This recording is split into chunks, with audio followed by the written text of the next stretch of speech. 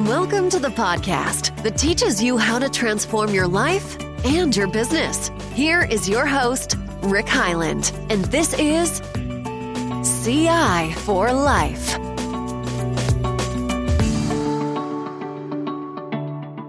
Hey, we'd like to take a time out to thank our sponsor. As you know, our podcast is focused on helping entrepreneurs scale their business and also save time, be more effective, and have a well-rounded life. Well, there's an amazing event coming up in February that's 24 hours of virtual learning. It's called Scale Fest. It's an event like no other. You're going to have 50,000 attendees. There's going to be inspirational tools, opportunities to connect, and it's for anybody looking to grow and scale their business. So a lot of entrepreneurs are going to be interested. There's going to be top speakers. And when I say top speakers, I mean top names in people that know how to scale their business. Interactive workshops, deep learning, countless opportunities to connect businesses with products, services, and people. And the call right now is we're looking for exhibitors, speakers, and partners who want to benefit from this and join. And I'll put in my link, more detail in a video from the chairman and CEO of ScaleFest. But if you're interested in more, DM me on any of my social medias or look in my link on any social medias. You can find out more details. But those ScaleFest will be our sponsor for the next several months leading up to this amazing event. I hope that you'll participate and be part of it. Ladies and gentlemen, welcome to another CI for Life podcast. I'm Rick Hyland. I'm here with my special guest, Irina Podumna Naha. How did I do, Irina? Better on the previous attempt, like Podumna. Yeah, Podumna. I know my surname is a tongue twister, so I don't expect anyone to pronounce it correctly. You're very gracious. Thank you. And thanks for being on the podcast today, calling in from Bulgaria. So we're excited to have you. And Irina, before we jump into some of your SaaS and e-commerce experience and some lessons learned you have to share with the listeners today, why don't you share a little bit of background about yourself? Well, all right. So basically, my journey in entrepreneurship started when I moved to China with my husband at some point, and without speaking Chinese, we started an e-commerce fulfillment center. When we ran it for 2.5 years, that was an adventure that not a lot of people know about. And then we, after that business went bust, we started a new company that's called TrackMage.com, and we help the e-commerce sellers with post-purchase experience. So basically, in China, we were struggling with just notifying the customers about their packages, just because we had this tremendous time zone difference between all the customers and us, and that's why we needed automation. To make sure that everyone is at peace and they don't press the refund button before they receive any updates about their package. That's exactly why we implemented it. And later we discovered that this tool is very useful for other entrepreneurs, especially who are in dropshipping. Those are the best use cases because they definitely deal with long shipping times. Okay, very good. Well, congratulations on that journey and your new business, TrackMage.com. Tell us about some of the lessons along the journey. That's what this podcast is all about. Let me start with one of the intriguing comments you had in your bio is, how do entrepreneurs make an extra 10% in revenue without hiring extra staff? What are your insights on that topic, Irina? Well, this topic is very applicable for businesses that deal with shipping and that deal with physical products. So it's not that applicable to digital products. But yeah, here's the truth. When customers are waiting for their orders, they actively are looking for something to do. And a lot of big companies like Amazon or eBay, they know about this, and they provide tracking information about the product, and also they provide additional products that the customers can buy while they're waiting, because customers are impatient. And what we've discovered from various tests is that customers visit those tracking pages 1 or 2 times per day. when we're actively waiting for the order. Let's say they ordered something for their birthday, and then they're eagerly waiting for the package to get there. Yep. So this is a huge opportunity of capitalizing all this traffic. Because this is extra traffic that typically goes to UPS, FedEx, DHL, or other carriers, and you definitely not make any sales from those. But if you introduce the tracking page with your branding, with your products, with your social media, all this extra traffic that you are getting for no cost at all is going to be yours. But you don't have to give it to UPS or FedEx or DHL. You can just keep it in your store and sell additional products to the customer who are already working with your brand, like they already bought something from you. And the best part about it is that while the customers are waiting, they place from 5 to 10% extra orders while we're still waiting. They haven't yet received their package. And that's the best pro of all. So with customer retention going up because they provide, like they get better customer experience, and with additional extra sales that you get, this is a no-lose deal, really. It's a very, very practical idea. So you're saying on your tracking page, you can put your advertising, you can upsell, downsell, show other products from your services, and they've already bought from you once. So maybe while they're tracking their package and finding out where they were, there might be other interesting items for them to buy. Absolutely. And they also get the seamless branded experience throughout the whole journey. Because they don't have to Google something, like if they just get the tracking number or they get a link to UPS website. That website is not very user-friendly, I would say. Sometimes you don't even have the ability to find the exact information that you need. Like recently what happened to me, I was waiting for the package from US and the package was stuck in customs. When I came to UPS website, it was just in transit. I didn't get any information, but when I came to TrackMage, I have seen like, oh, great, like I need to call them and provide some information so that they actually finish the customs clearance for the package. So yeah, it definitely improves the customer experience because they know exactly where the package is. They know exactly what they need to do. And additionally, they also look at your brand. They look at your social media. They engage, they buy. So yeah, everything. Yeah, I love it. I love it. And like you say, it's a seamless. I heard one company talk about a peace of mind, right? You can know exactly where your products are and you can see other branded products from the client or the customer you're now buying from. Good. That is a great, real practical tip. Supply chain. Let's talk supply chain. That's a big issue over the last couple of years. First of all, about shortage in supply chain. Now maybe too much inventory.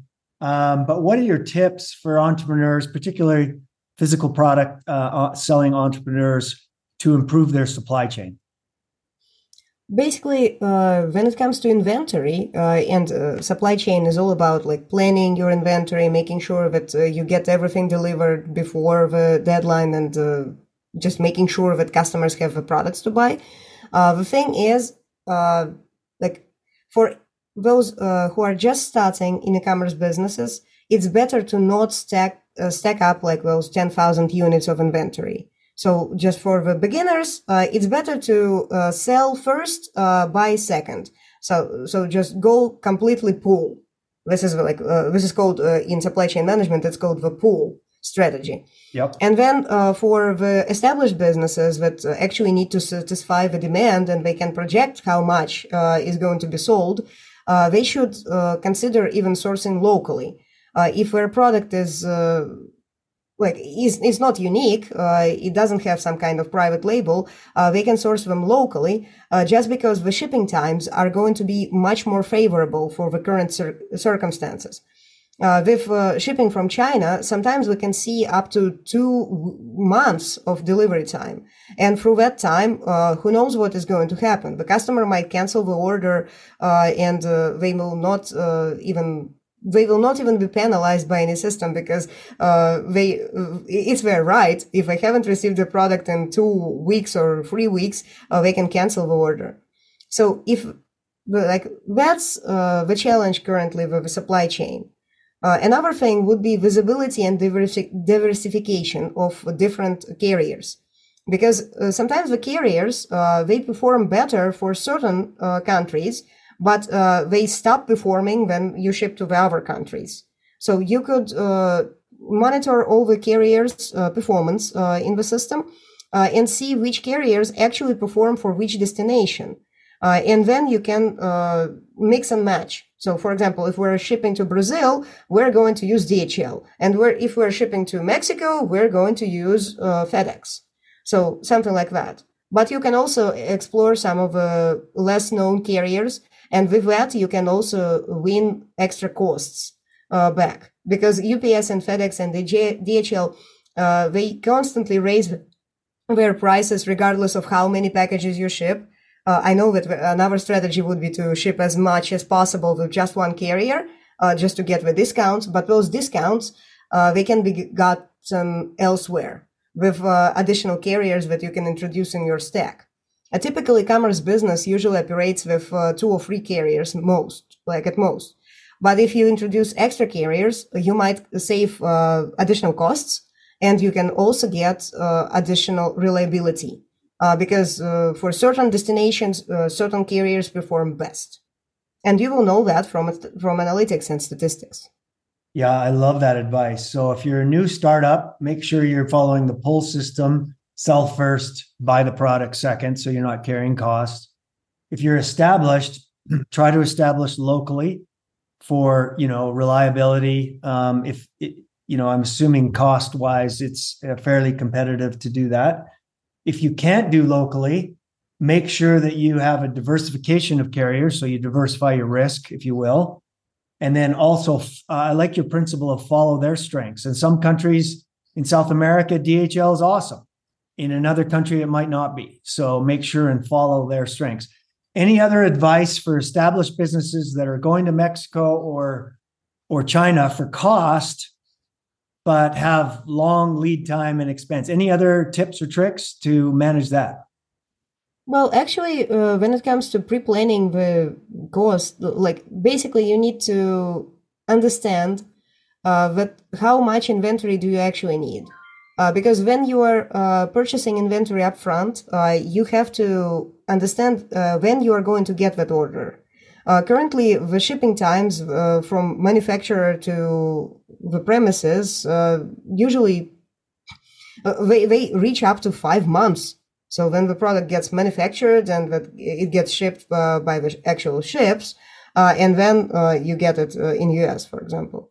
So you have to pre-plan carefully and allow some lead times to be longer, so that you don't suffer. I understand that a lot of businesses, when they are nearing the holiday season that we are currently experiencing, they get left without inventory, and then they finally receive their entire batch in January when everything's over.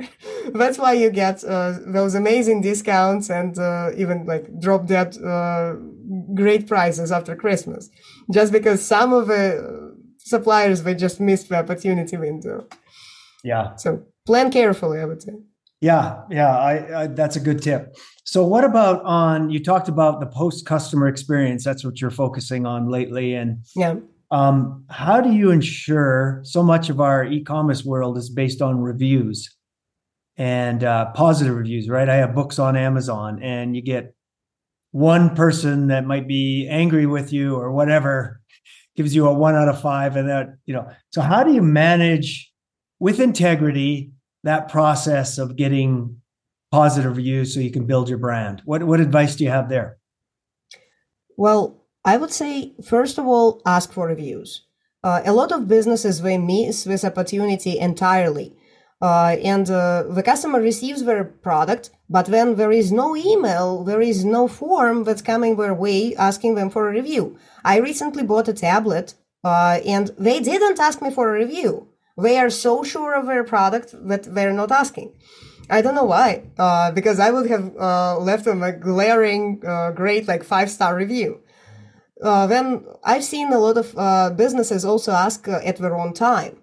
So the customer hasn't yet received the product, And then there is there is an email automation that's already firing, and the customer is still waiting for the package. And that even sometimes prompts the refund request because the customer is, I ordered something, like we're asking for a review, but they haven't received it. Like, okay, yeah, let's refund that. So this is just like the opposite of that.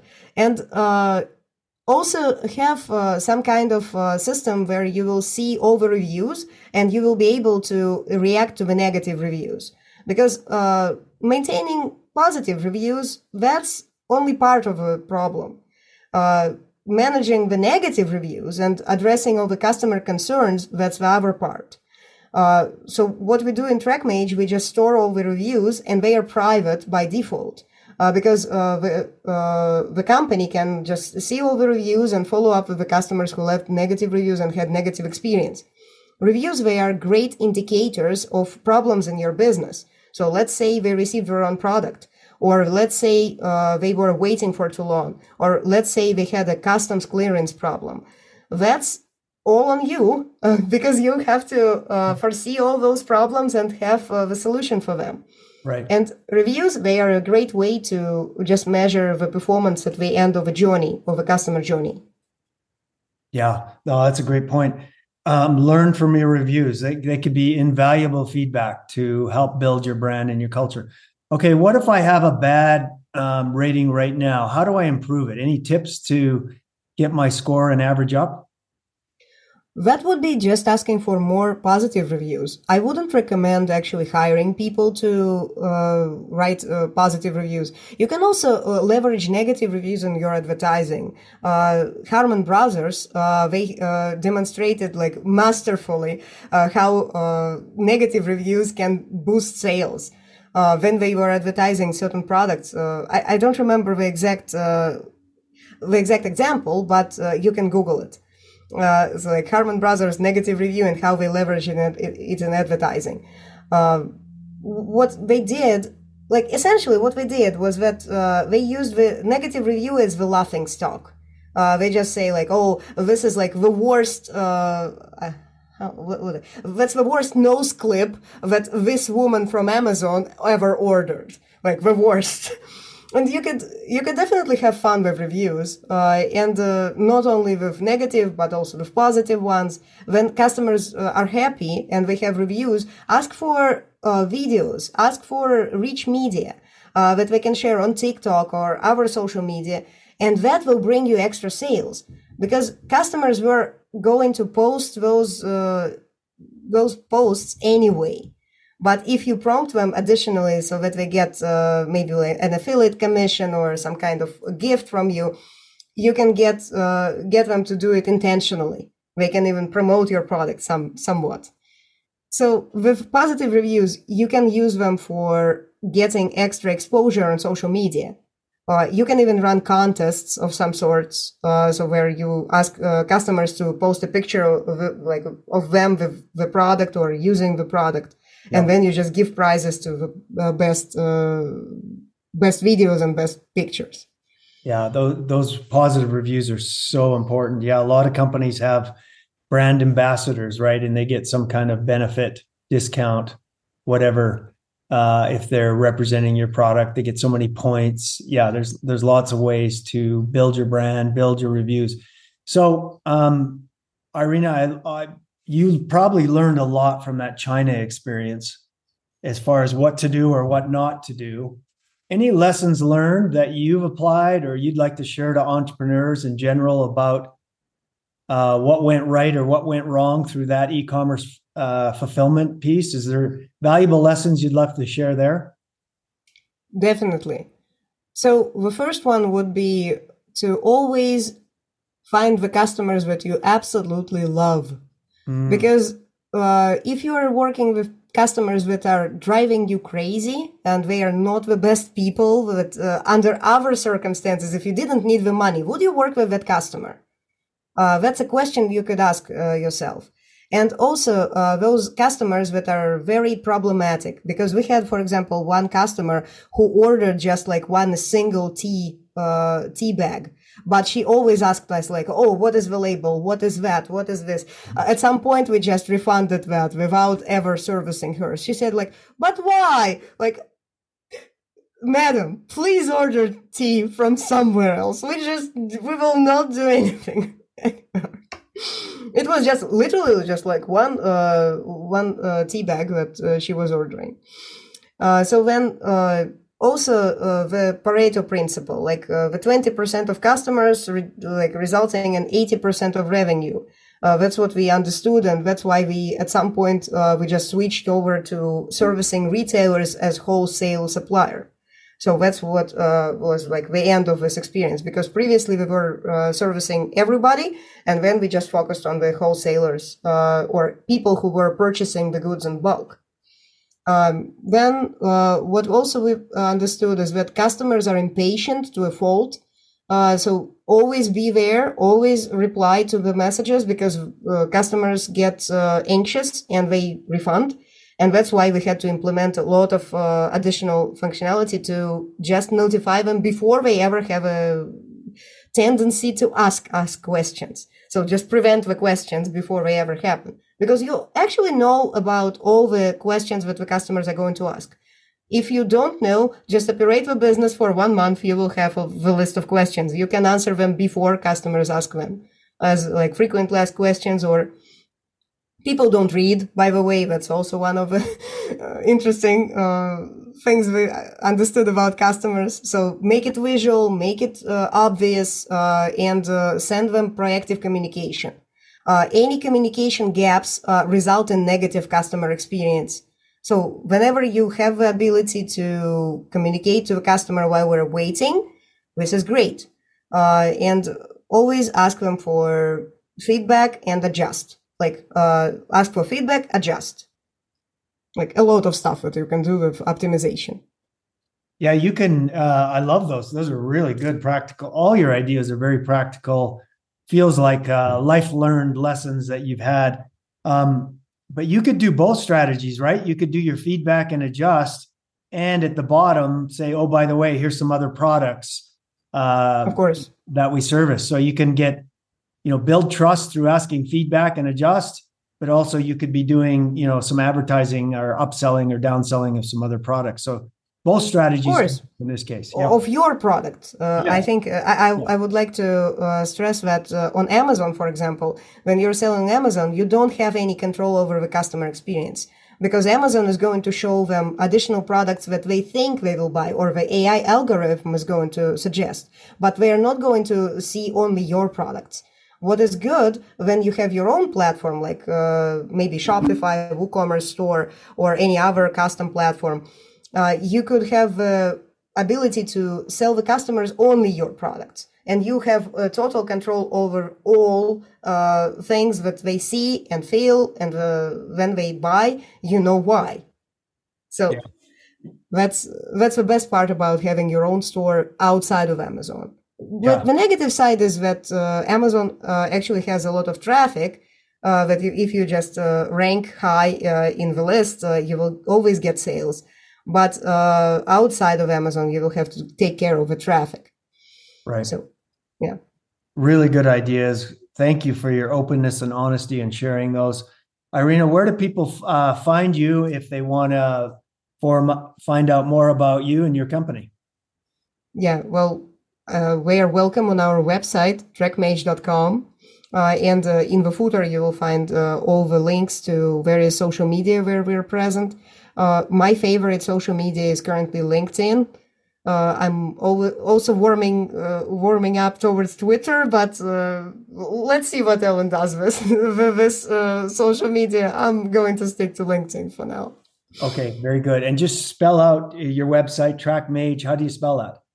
Okay, it's TrackMage.com. Okay.